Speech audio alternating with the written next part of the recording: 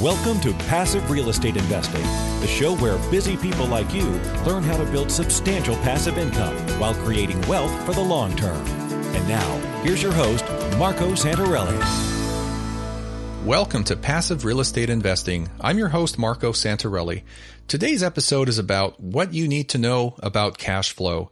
And I have the most appropriate guest for that subject. His name is Frank Gallinelli. He's the author of about 2 or 3 books, which can be found at Barnes & Noble, Amazon.com, and a few other places. And, real estate investing is a numbers game. And the only way to win at this game is to understand the numbers. So it's important to know how to evaluate property, how to understand the cash flow, the rates of return, etc., etc. But you don't need to be a rocket scientist. And on today's episode, we do get into some deep conversation, things that are maybe initially hard to understand or conceptualize. But, this podcast is on demand. You could listen to it 2 or 3 times, and you can also educate yourself through books and various other resources that are available out there. But this is something that you need to understand, at least at a high level, if not be an expert at it, but at least understand it at a conceptual level so you know what cash flow, cash on cash return is, your net operating income. These are all acronyms and part of the vocabulary, but the only way to elevate yourself from being a novice or a newbie investor to a more sophisticated investor is to really grasp the vocabulary so you know what these terms mean and how you can use them and calculate them. So let's jump in here in one moment and talk to Frank Gallinelli. Are you having a hard time finding great investment properties? Unfortunately, the best deals are rarely found locally. Successful investing begins with the right properties in the right markets. Norada Real Estate provides everything you need to invest in the best deals across the U.S. Our simple, proven system will help you create real wealth and passive monthly cash flow. Get your free copy of the ultimate guide to passive real estate investing at noradarealestate.com/guide. That's NORADA realestate.com/guide. All right, it's my pleasure to welcome Frank Gallinelli to the show. Frank is the author of the best-selling book, What Every Real Estate Investor Needs to Know About Cash Flow, now in its 3rd edition. As well, he's written other books and numerous articles on real estate investing and finance. He's a graduate of Yale University, and he serves as adjunct assistant professor of real estate development at Columbia University. Frank has been involved in real estate for more than 40 years, and he's the founder and president of Real Data, a real estate software firm that has provided analysis and presentation tools for investors and developers since 1982. Frank, welcome to the show. Marco, it's a delight being with you today. Hey, it's great having you on the show, and I'm actually pretty excited to have you because I have to tell you that there is about 3 or 4 books that I've read virtually cover to cover and almost in one pass. I remember reading Robert Kiyosaki's Rich Dad, Poor Dad on a train ride from Rome, Italy to Florence, Italy, and I couldn't put the damn thing down. And then there was Jim Rickards' Currency Wars that I read on an airplane ride from Orange County, California to Detroit, Michigan. And then there's your book, What Every Real Estate Investor Needs to Know About Cash Flow. And when I started reading that, I thought this is one of the most amazing books to educate me about real estate investing and why it makes sense. So I want to just say thank you for the great book, and I want to recommend that everybody pick up a copy. Well, thank you, Marco. Yeah. But we said there's no accounting for taste. When I wrote this book, I had really no intentions of writing a book. McGraw-Hill called me up one day and said, would you do that? I gave him a hard time. 4 months later, I gave him a manuscript. We were talking about that just briefly before the show, that the ignorance on the phone call kind of paid off for you. Really did, because I had no idea of how grateful I should be when a major publisher, somebody calls from the 85th floor office or whatever on the 6th Avenue in New York and says, would you like to write a book? And I said, yeah, something along the lines of, yeah, sure, whatever you say.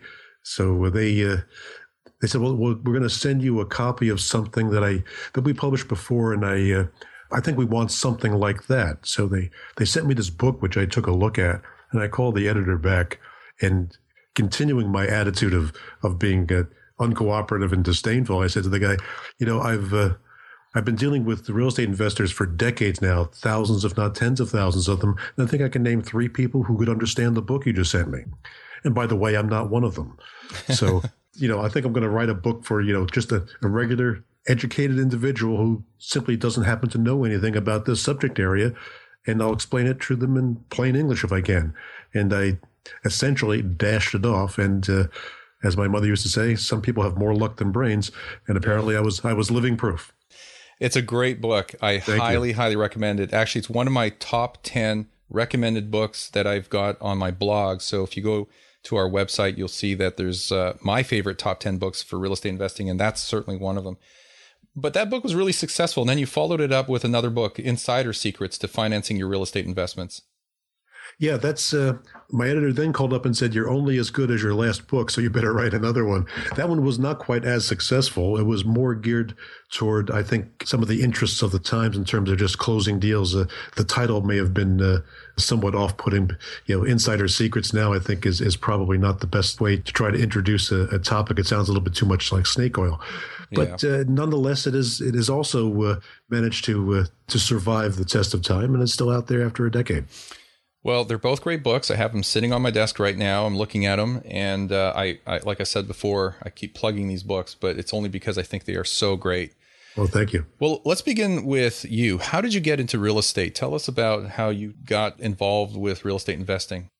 Well, it's kind of an unusual story. I think probably, living proof of the theory of unintended consequences. Back more than 40 years ago, maybe 45, 48 years ago, my wife and I were both teachers. In fact, she was department head in a high school. And back then, teachers didn't make an awful lot of money, but we managed to get along. But then when we were having our first child, we discovered something that we hadn't planned on, and that is that teachers don't get anything called maternity leave back in that day. So when my wife had to leave to have our first child, we suddenly were a one-income family, because going on leave, if you will, to have a baby was tantamount to resigning. So I need to figure out, well, what am I going to do now to replace that lost income? And I'd always been interested in real estate, and I was able to convince a startup real estate company to take me on as a salesman, even though I was inexperienced as a part-time salesman, so I could keep both jobs. That's how I got into the real estate business initially.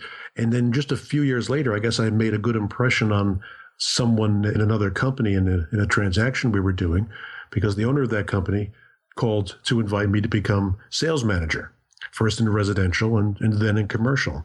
And so one thing led to the next. And fortunately, the owner of that company was also one of the leading lights in terms of investment analysis, and one of the originators, I believe, of the CCIM program for realtors, the commercial investment program.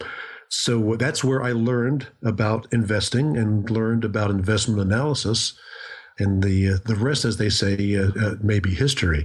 I went on from doing that to investing in property for myself. And then yet another unintended consequence, I'm analyzing a property that we're looking to acquire for a family business that I had also gotten involved in. And I was playing around with this newfangled device, this is around 1980 or thereabouts, something that no one had ever seen before, something called a personal computer. And it's one of these things where, it weighed a little bit more than my car did, and it had these floppy disks that looked like something that you might order from Domino's. But I used an early version of a spreadsheet program to try to duplicate the kind of financial analysis, the cash flow plan, the resale plan, and so on, that we had used to do in the real estate company that I worked for. And I tried to duplicate that with a spreadsheet, and thus was born a software company, Real Data. And we've been doing that now for 30 some odd years. I think this month makes our 34th anniversary of selling investment analysis software for personal computers. Congratulations. Thank you. You seem to be at the right place at the right time, which is good for you. So let's kind of dive into analysis, because that's one of the first things you actually talk about in your book. Yeah. And, for me, and my listeners know that I like to take a top-down approach when I analyze a property. The property itself is kind of the last thing I look at, if you will. Yeah. I always start with the macro picture and look at the market, and then I start to look at neighborhood options, and then I start looking at the property along with the team of people involved. So all that is what I refer to as a top-down approach. A lot of people, I think, make the mistake of seeing the property, getting mesmerized by the numbers on a property, and they don't realize, well, you can't move that property. It's attached to a market. Absolutely. So let's take your spin on this. How do you begin your analysis of rental properties? Well, Marco, you just nailed it. I want to tell you that one of the things that I say both in my books and in my lectures for my grad students is that the place you start is with your due diligence, and that the mistake that most novice investors make, at least in my experience, is to think about their due diligence only in regard to the property that they're looking at. But as I tell my students, properties don't live in a vacuum. They are attached to a particular market. And so where you really begin your due diligence is by investigating that market. Okay? What are the kind of the global considerations? What is the general economy in that market? Are new employers moving in? Are old employers moving out? Is there a great deal of vacancy, or is there a lack of vacancy, a great deal of demand that can't be filled? Understand what's going on in the marketplace where you are considering buying a piece of property. The way I used to put it when teaching is that you really want to know where the cracks in the sidewalk are. When you understand your market at that granular a level, then you're ready to go ahead and actually look at and consider pieces of property. But until you do that, until you know what the rental rates are, or what the if you're dealing with commercial property, what the cap rates are in that area, what the vacancy rates are, and so on. Until you have that understanding of really what's going on in the marketplace, what's going on with property taxes. Are they building new schools and going to be raising your taxes soon? Until you understand that macro view of the community in which your property is going to live, not until you've done that are you really in a position now to make any sense out of individual properties. Yeah, a lot of what you're talking about are the drivers that are driving the market, the jobs, the migration, the companies that are coming in or moving out. There's a saying in real estate, all real estate is local, which is very, very true. But you can take that saying one step further and say that all real estate is hyper local, because it gets down to quite literally the neighborhood level. Oh, even more than that. I've in a place where I used to live and buy and sell property. On one side of the street, the rents were probably 20% higher than on the other side of the street. Literally on a left to right basis like that. You needed to know your market that precisely in order not to get burned. So you need to become a detective, and is Yes. essentially what you're doing here. So do you have any advice or tips on how to gather, that necessary information and data so you can make an educated decision? Well, you need to get yourself involved in that community, obviously. This is one of the reasons why, especially with novice investors, I tell them to kind of avoid this idea of chasing a hot market wherever it may be. I can recall giving a lecture once out in California. I think it might have been 2 real estate bubbles ago. That's how you measure time, of course, with the real estate business. And nobody really wanted to ask me any questions about the material that I was talking about. They only wanted to ask me if I knew, I was in California at the time, did I know where the hottest neighborhoods in Las Vegas were? And I said, yeah, I don't know Las Vegas. I wouldn't know Las Vegas if you dropped me in there, on a tether from a helicopter. If you don't know the area intimately, it's not really the wisest thing to do to be a beginning investor trying to buy in that area. So when you're kind of building up that market familiarity, I think you start off with a place with which you're familiar, a place that you know, so that when something changes, your antenna pick that up. Obviously, there's other ways that you can acquire information. Just keeping on top of local news events, what's happening in the school system, what's happening in community events, talking to realtors who know what's going on because they deal with people coming and going all the time. Your business community, your local business associations. All of this is part of the homework that you have to do, I think, to be a successful investor. Yeah. And one important team member, and I talk about team all the time, one of the people on your team is your property manager, and having a good relationship with your property manager is very important because they can feed you a lot of the market information that is going on in the neighborhoods that you're investing in, such as vacancy rates, time to lease, and whatnot. Plus, the internet today has made access to information incredibly easy. So you can pull information up from so many different websites, citydata.com, neighborhoodscout.com. I mean, there's just a slew of information. Zillow's got more and more information that they're plugging into their website. So it's not that difficult to start gathering information and become that property detective that you need to be. Oh, absolutely. You're absolutely right. And my only takeaway in regard to some of the online information, it's almost like the stock market. By the time it hits general public information, it's already old news. So if you can keep your ear to the ground and, as you say, talk to your property manager and get acquainted with community leaders, you'll very often be able to get the jump on some of this information. Yeah. One nice thing about real estate as an asset, or an asset class, if you want to call it that, is that unlike paper assets and the stock market, things in real estate tend to move very slowly, relatively speaking. So if there are negative population trends or positive population trends or new developments coming in, these things take time to unfold. It can take months and sometimes years for new developments to be approved and built and whatever else. So you can maybe get a predictor or a forecast of what's to come, whether it's positive or negative. So that's one thing I really like about real estate. It's a very slow asset. You're quite right about that. And you raised a good point too. If you keep your antennas tuned to, for example, zoning appeals or requests for permits to build something, that will give you a lot of good information as to what might be going on in a community and what direction that community is headed. If you find that more and more developers are looking to do things in a particular section of the community, well, that gives you some heads up. I believe that they see promise there. They're willing to commit their funds there. So keep an eye on what's going on. Yeah, it's not a hard thing to do, and it doesn't take a lot of time either. Just as a quick side note, I thought it was pretty funny. I don't remember the exact website address. I'll have to look that up. But there's actually a website that was started back in early 2000s. They kept track of all the companies moving out of the state of California and moving to other states, particularly to Texas. And I mean, you can find virtually every company under the sun listed on this website. But it was just funny to see companies like Toyota and you name it, just moving out of state. And so when you see those trends, where you have companies that employ thousands or tens of thousands of people and they're moving to Dallas, Texas, or wherever they may be going, yeah. Well, that's an indicator. Maybe you should start looking at these markets and doing more investigation, more detective work, and find out, okay, what other drivers are going on here? And that's how you start to identify these markets that make sense. And then you work your way down. So there's just tons of information out there. There should be no excuse for an investor not to be able to do the work that they need to do to find the markets that make sense and start investing there. That's right. Absolutely. So this is about numbers, it's about cash flow. So let's start talking about that. You refer to something called the 4 basic returns. And I think for a lot of our listeners, they understand this, but why don't you just kind of take a minute and just bullet point that stuff?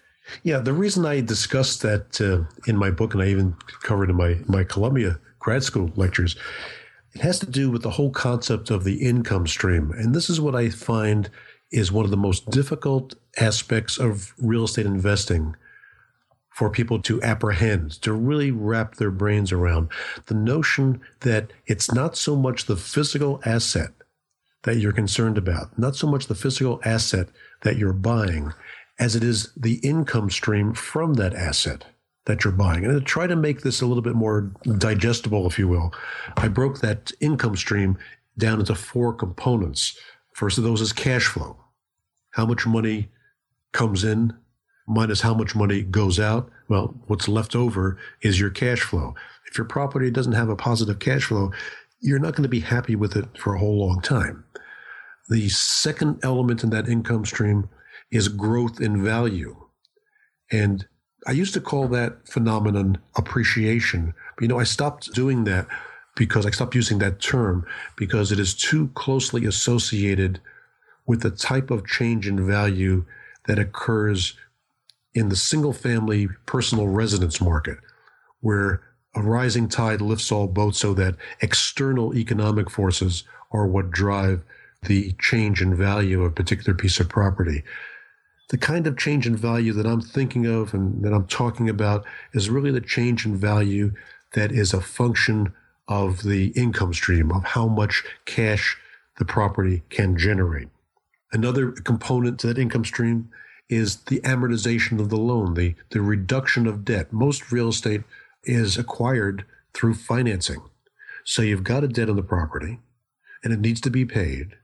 And to the extent that that is being paid off with funds that are given to you as part of your revenue stream, funds from your tenants, essentially your tenants then are reducing your debt. And so that's part of your income stream. Your reduction of debt is part of the entire income stream. And the last one, which unfortunately becomes, I think, less and less of an issue as the tax code gets to be less and less business and investor friendly. But the last of these is tax shelter. To the extent that it's possible, some of the income, some of the revenue, the net revenue from your property can be sheltered, at least for a time, through depreciation, so that you will end up, hopefully, paying taxes on a little bit less of the money, a little bit less than all of the money that you brought in. So those are kind of the ways I've tried to slice and dice the income stream. The main purpose of that slicing and dicing being to try to make that notion of income stream being a little bit more approachable, that it is really the income stream that you're looking to buy. When you mentioned income stream, the first thing that crossed my mind was cash flow, naturally, because it just sounds like what you're talking about is cash flow. But you're really talking about all the major benefits of owning income producing real estate, which is more than just cash flow. It's what you're referring to as value. What a lot of people think of is appreciation, but that value can be built in more than one way. Over time, properties typically go up in value, but then there's also the ability to build in more equity by fixing up a property that was distressed, and now you're forcing appreciation.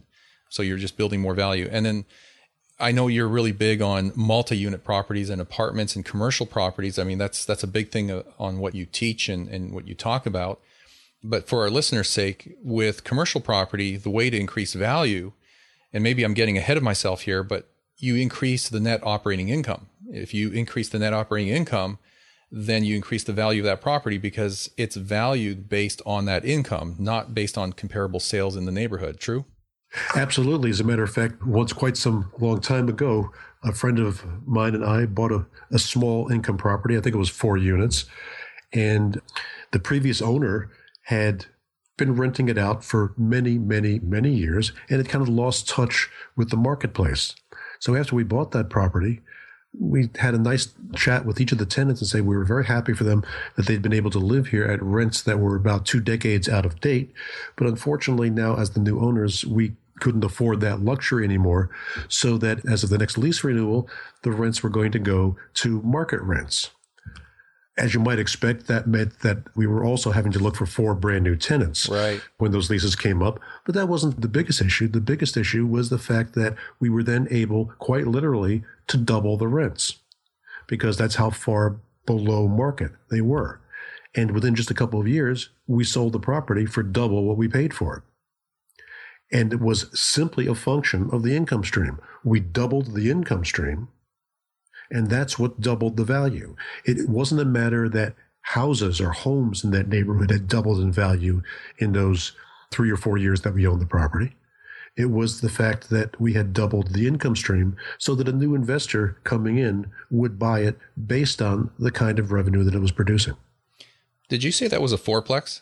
Yes. Okay, so I want to make sure our listeners are not confused here. It has always been my understanding, and I think if you talk to any real estate professional or investor, they're going to tell you that if you're financing a 1 to 4 unit property, that the appraisal and the lender will base everything based on comparable sales. If you are into the commercial space, which is larger than 4 units, then the appraisal method is a little different. It's based on the income approach instead of the comparable sales approach.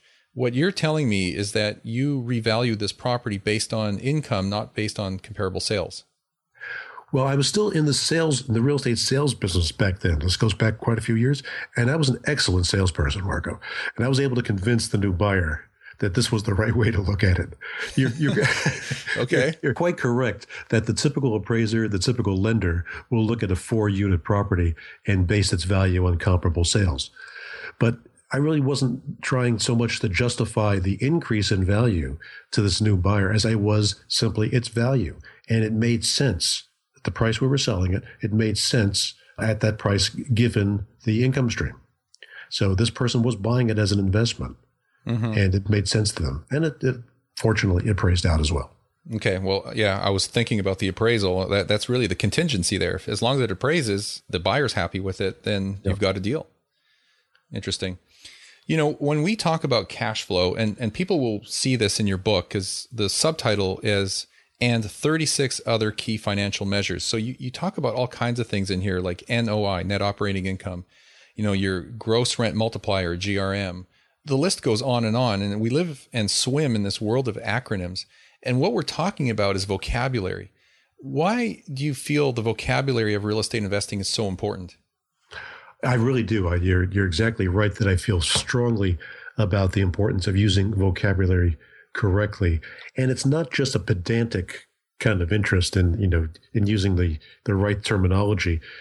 It's the fact that every business, every profession, if you will, has its secret handshakes, its very specific kind of terminology. And if you don't use that terminology correctly, well, there are a number of possible, again, unintended consequences that may derive from that. One of those is that as you deal with others who are professional in this industry, if you misuse the standard terminology, you paint yourself as an amateur.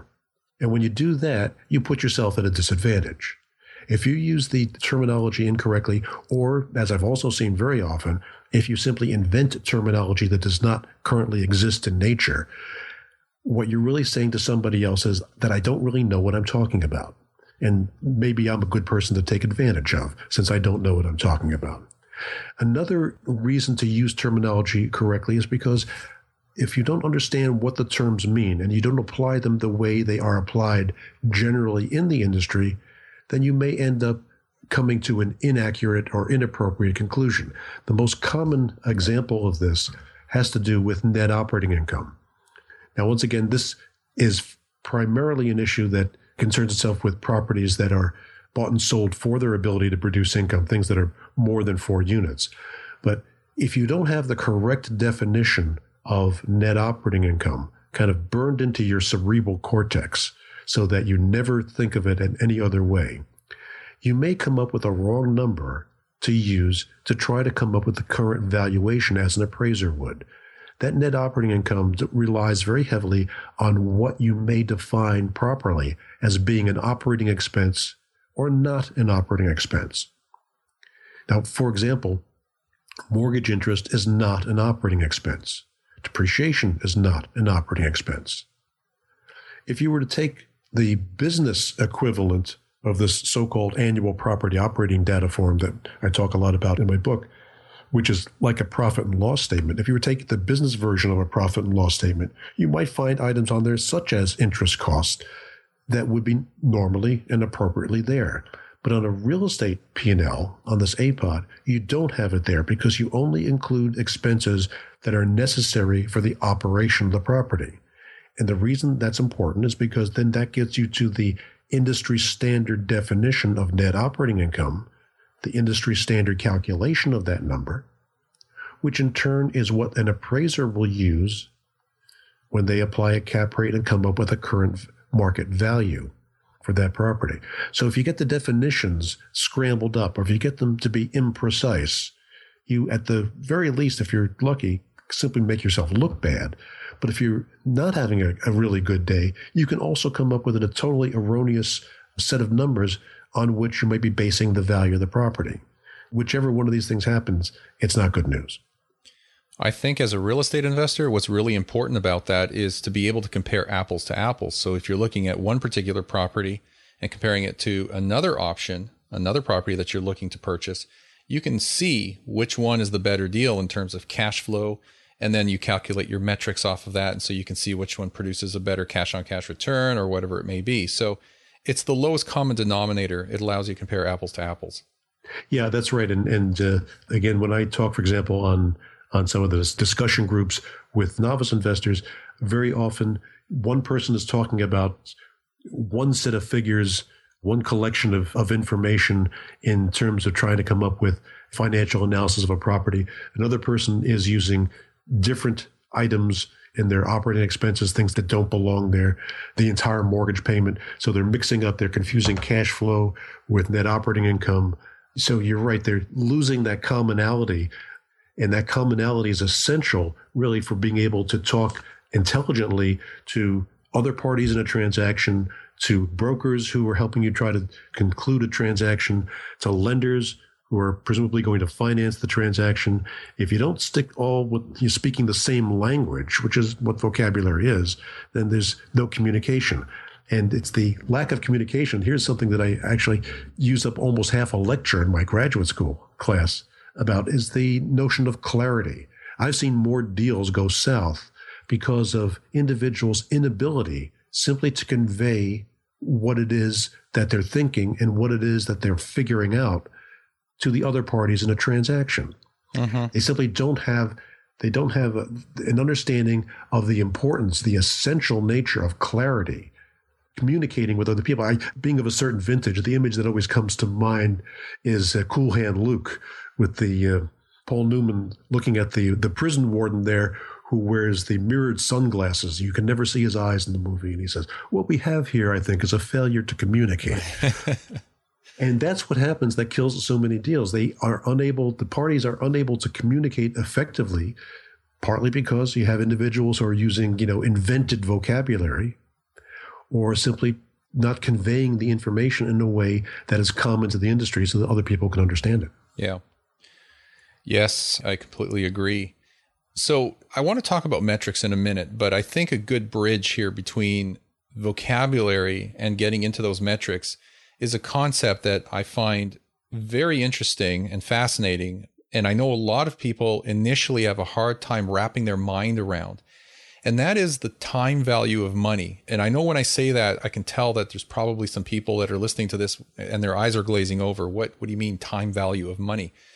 So I think you do a brilliant job in explaining this, and it's easier to conceptualize and imagine in your mind than it is to put into words. And I'm not even going to try. So do us the favor, explain the time value of money. And then more importantly, tell us why it's important to us as real estate investors. Boy, with the buildup like that, you really put me on the spot now, didn't you? I'm sorry. Time value of money is essential to all investing, not just real estate investing. In fact, it's essential to the understanding of the uses of money in any context. And really the concept is not terribly difficult. Most people have an understanding of one phase of time value of money, and that's interest compounding. I think most people, even if they have no familiarity with investing or how money works in great detail, will understand the fact that if you put money in an account where interest is compounded, that you earn interest on interest, that it grows essentially in a geometric way. The time value of money that we care about as investors, though, it's kind of like looking through the other end of the telescope. Instead of looking through the end where things get bigger as you look at them, as with compounding, you look through the wrong end of the telescope and see that they off in the distance, that they really are smaller.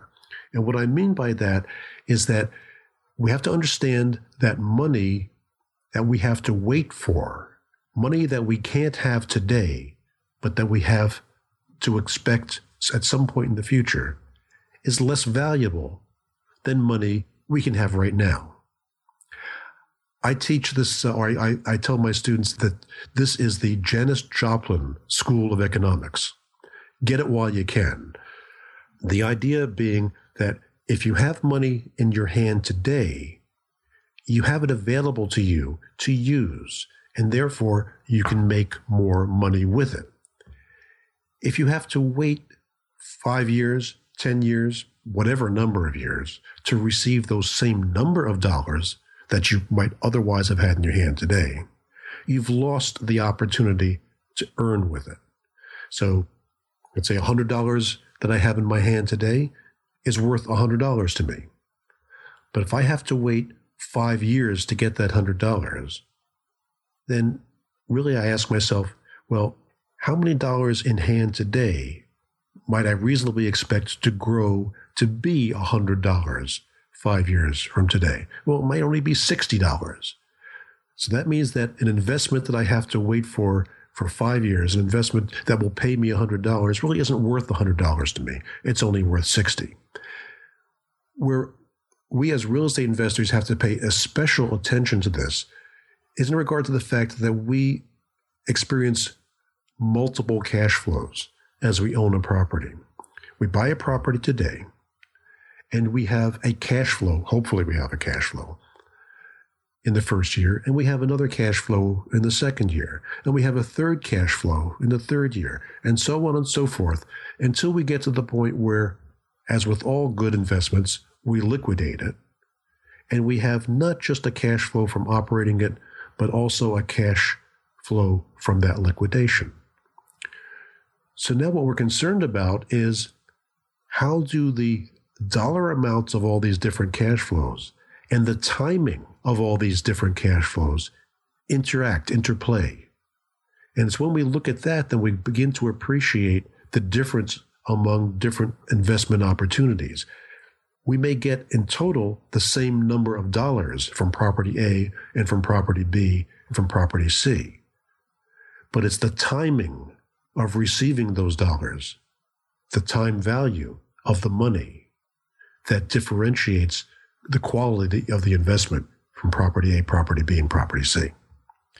That's a lot to wrap your mind around. And I think people will need to listen to what you just described 2 or 3 times to completely get it. Well, I mean, of course, they could also do their own research or, buy your book and read your chapter on that. But when I hear time value of money and listening to what you just said, I think there's 2 ways to look at it, at least from where I sit. This is my perspective on things. You're talking about 2 things in a very general sense. One is opportunity cost or lost opportunity costs. And number 2 is the effect of inflation on money, because that $100 you're talking about today is not going to be worth $100 a year from now, or 5 years from now, or 10 years from now. So I think, correct me if I'm wrong, but I think these are the 2 lenses that I look at what you're saying through. Yeah, you're quite right. I think almost the inflation is built right into the opportunity cost issue.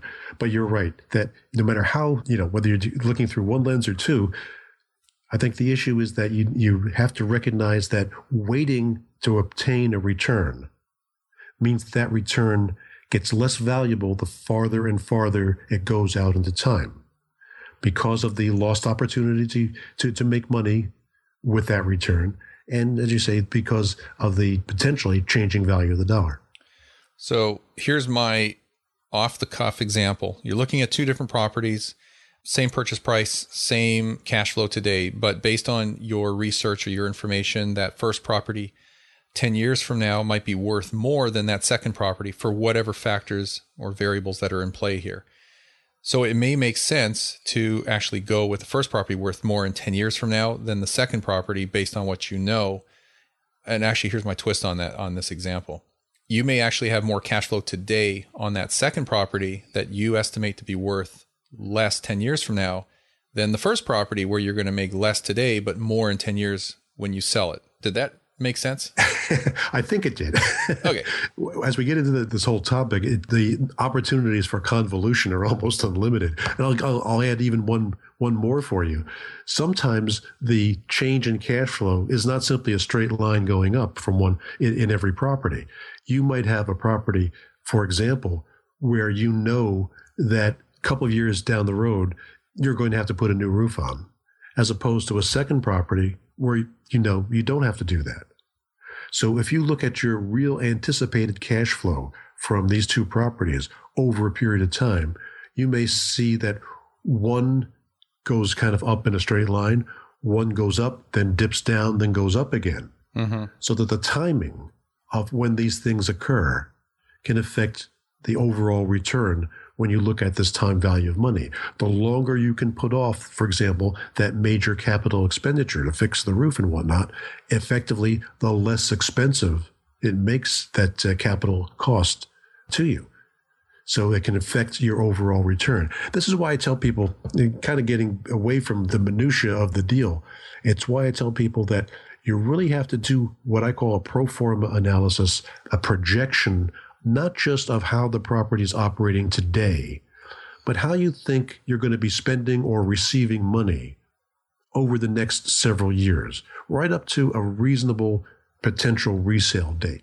Because it's only when you look at the property over a period of time like that, and you try to make some best case, worst case, and in the middle sort of projections, that you really get a sense for how well or not so well this property might perform compared to other investments. And I think if you don't try to take that forward-looking approach, then I think you're missing an opportunity to really understand how the property will play out. And I've had some folks say to me, well, I only want to look at how the property is performing today, because trying to do any kind of, anticipation of how I might either receive or spend money on this property in the future, well, that's just, like a crystal ball. It's like trying to predict the future.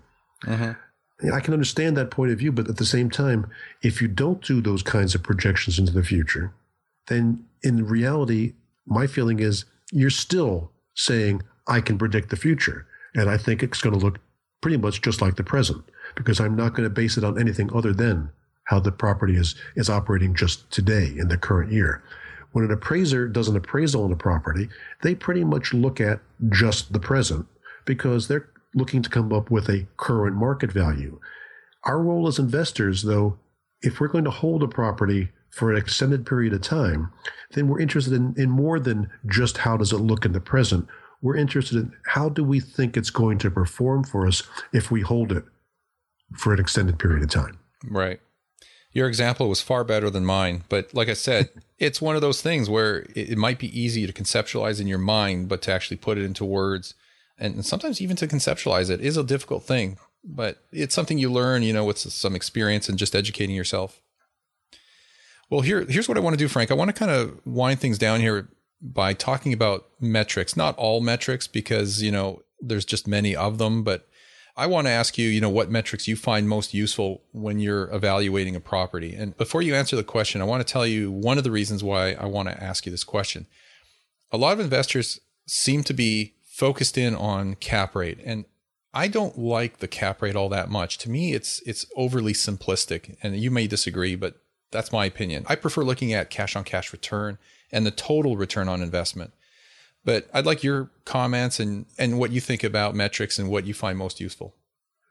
There's, as you mentioned from the title of my book, there's no limit to the number of metrics we could be talking about. But I think the first one that I always suggest that people take a look at is very simplistic, and that's just plain cash flow. Can you anticipate, not just in the current year, but in years going forward, having a positive cash flow? Because there's nothing that's less appealing about a property than you're having to support the property rather than the property supporting you. So unless you have a reasonable anticipation of a positive cash flow, I don't think you want to spend a whole lot more time digging any deeper. Now, when you're looking at cash flow, as in my example of just a moment ago, you want to be thinking also about whether or not you might have to be doing some kind of major improvement or renovations of the property, whether it's a new roof, an HVAC system, whatever it might be, at some point in the future, because that's going to have a significant impact on your cash flow and may, in fact, push you well into a negative cash flow. If you can see that happening at some point in the future, the way you need to look at it is to say, I really need to put reserves away ahead of time. And that may mean I need to have more money up front that I just salt away so that 3-4 years from now, I can replace that HVAC system or replace that roof. So I think at a reasonable projection of your current and ongoing cash flows is definitely a place you need to start. My second choice in terms of a metric goes from the very simple to the much more complicated, and that's internal rate of return. That's another one of those metrics that I think a lot of people have a very hard time wrapping their mind around, because you're bringing in the time value of money. That's right. And it's actually less complicated than most people think it is. And I hope in my book and in my courses that I've tried to make it a little bit more obvious as to what it really means. But to kind of boil it down to why it matters is that internal rate of return is the one metric that takes into account both the timing and the magnitude of cash flows and boils them down into a single number, into a single metric. Okay? So that, as I said earlier when we were talking about time value of money, it's not just the number of dollars that you get out of a property, but when those dollars arrive in your pocket. So that sooner is better, more sooner is best. so that if you can judge in comparing 2 or 3 different properties you might be considering, if you can judge how you think those cash flows will occur and when they will occur, the internal rate of return metric will give you a better handle on the overall rate of return for that property. A secondary benefit to a metric like this is if you do what we do in our investment analysis software, which is to test a potential sale of the property every year during our projected holding period, and see what would the IRR be if I held it for 1 year? What would it be if I held it for 2 years, for 5 years, for 7 years, and so on? It's not uncommon to see that you'll reach a peak in terms of rate of return after a given holding period. And after that peak, then the rate of return may drop down. So there's a bit of information that you might be able to derive from something like this. I use an example in my grad class that really, I think the students have a hard time understanding when they see just the numbers until we start talking about it. It's an example where a particular property does spectacularly well in increasing its revenue stream, its income stream in the first year, as opposed to a second property that doesn't make that kind of bonanza first year success, but after that has ongoing a greater rate of increase each year than the bonanza success property did. The thing that's odd is that at least to the students when they look at this, is the property that has this tremendous success the first year has a tremendous internal rate of return after 1 year, but the internal rate of return keeps on dropping the longer you hold the property, which illustrates the point that I'm trying to bring out here, that since we were so successful so early, what IRR is telling us when we look at it over a period of time is that maybe we need to sell this property because every year's subsequent performance just dilutes the overall performance. So are you suggesting that a internal rate of return that starts to plateau may suggest that it's time to sell that property or do a tax-free 1031 exchange into other properties where you can get back to that early part of that IRR curve? Yeah, exactly. That as the IRR starts to decline over time, it's showing that those future years are now diluting your overall return on your investment. And if that's the case, maybe it's time to take the money out of that investment and to start over with something else. Okay. Absolutely. So it's just opportunity costs. Where's the best use of your cash? Where's the best use of your equity? And we could, it's very easy to become complacent with a property, saying, okay, I have a positive cash flow. Everything's good. I'm paying my bills. I'll continue to do more of the same. But when you look at it in this way, it can tell you that you could perhaps do better. Very good point. Well, what you just described here in the last 2 minutes ties very well with an episode I just recorded yesterday on 1031 exchanges. So, it dovetails right into the 1031 exchange and why you would use it. And, those things go hand in hand. So, it's just one more thing that, real estate investors need to continually educate themselves. They need to learn about cash flow. They need to learn about 1031 exchanges. They need to learn about property management. They need to learn about a lot of things, but you don't need to learn everything about everything because that'll never happen. But if you know enough, you can get started. You can build your portfolio. You can increase your wealth and your cash flow. And then you can take information that they can get from, people like yourself and your books and now start to multiply your returns. And really that's what it's about. It's to, increase those returns so you can get the lifestyle that you want out of real estate, because it's not about the real estate. It's about the freedom and the lifestyle that you want. That's right. So, all right, let's wrap up with one question here. What are the biggest mistakes investors make with income property? One of the biggest I see is that they don't really do their due diligence, that they believe the information that they've been presented. To be more specific about that, I think what I've seen when I, again, interact with individuals on discussion groups and whatnot, they'll have information that they've been given by a broker or an owner about a property. And they'll look at it and they'll confirm that all of the facts that they've been given are in fact accurate. Mm-hmm. But they don't look beyond what they've been told. For example, they don't look at the fact that, trivial example, this property is in here where I live in New England. Okay. Well, I don't see any expense here for snow removal. Yeah, well, not this year, but the previous year, we had about 4 feet of snow here. And somebody had to pay to have that taken away. Mm-hmm. They don't look for the things that have been missing. Kind of related to that, and an item that I like to use with my grad students also, is that they look at what the information says without really thinking about what does the information mean. And what I'm trying to convey by that is that they don't look at the story behind the story. They don't look behind I'm a numbers guy, obviously, but they don't look behind the numbers to see what information might be lurking there. The way I do this in my grad school class is I give them a mixed-use building where one of the commercial tenants on the first floor is on a fairly long-term lease, and it's a local bookstore. I said, well, we can run all these numbers, but you know what? Given what's happening with mom and pop owned bookstores, do you really think you can rely on a 10-year projection based on the revenue from that business? Or do you have to think beyond that and say, maybe I need to make a secondary analysis of this property on the assumption that that business, lease or no lease, is not going to survive? Or they may not look at the fact that for a multifamily property, that a major employer is moving out of town. And are you going to project the fact that there may be a lot of vacancy as people leave town looking for jobs? So to look not just at what the facts are and what the numbers are, even if the numbers that are handed to you, current numbers, are accurate, but what is the story behind the story? What is the meaning behind the information you've been given? Or is there obvious information that is missing? Property management is another one of these that I see a lot of times with beginning investors.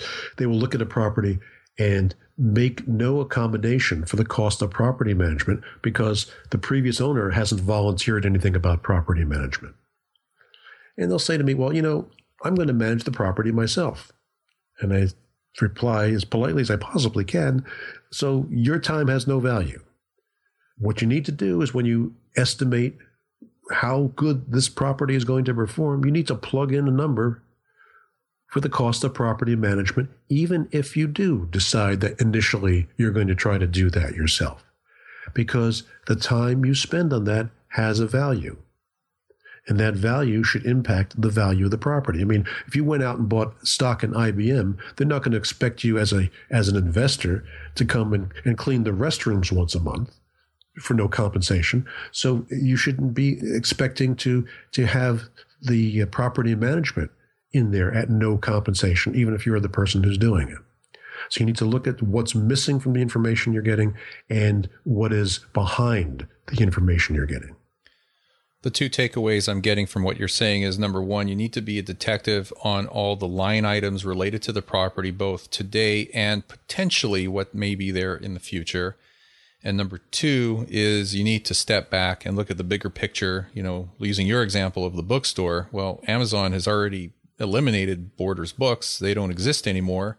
And who knows what's going to happen 10 years from now with Barnes & Noble. But the point is look at what's happening or potentially going to happen 5-10 years down the road to see if things are improving or getting better for you or worse. I mean, you said that so much more succinctly and clearly than I did. Thank you, Marco. Well, thank you, Frank. And on that note, you've been very, very generous with your time. We've gone over an hour here, and I really do appreciate it.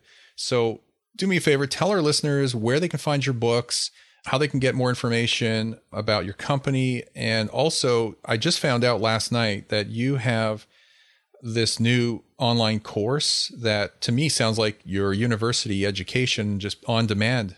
Yeah, pretty much so. Yeah, if you go to learn.realdata.com, you'll get to our new e-learning platform. Just a couple months ago, we launched a fairly comprehensive course. It's got 34 videos and other resources and sample practice problems to work on and materials like that, even a couple of sample spreadsheets where you can do simple calculations, that sort of thing. But essentially what I do is convey a lot of the information that I convey in my Columbia course, and I do a couple of case studies as an example.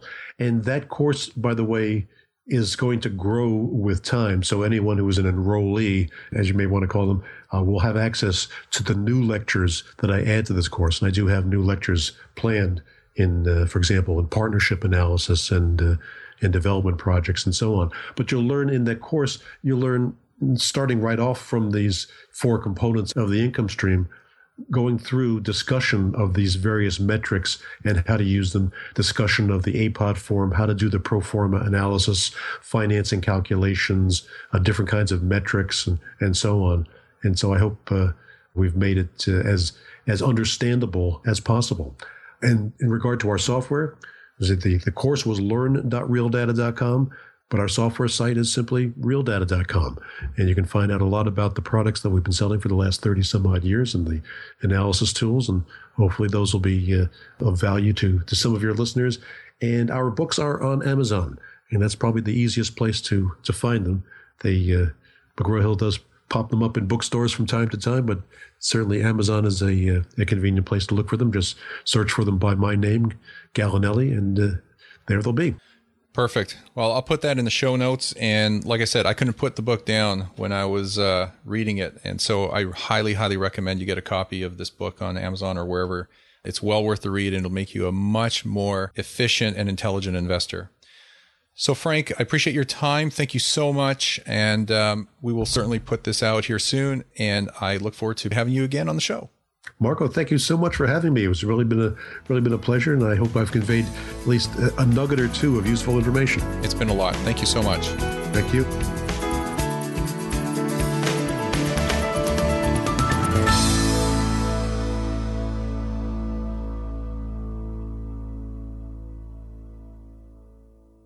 Nothing on this show should be considered specific personal or professional advice. Please consult an appropriate legal, tax, real estate, or business professional for individualized advice. For distribution or publication rights and media interviews, please contact the host.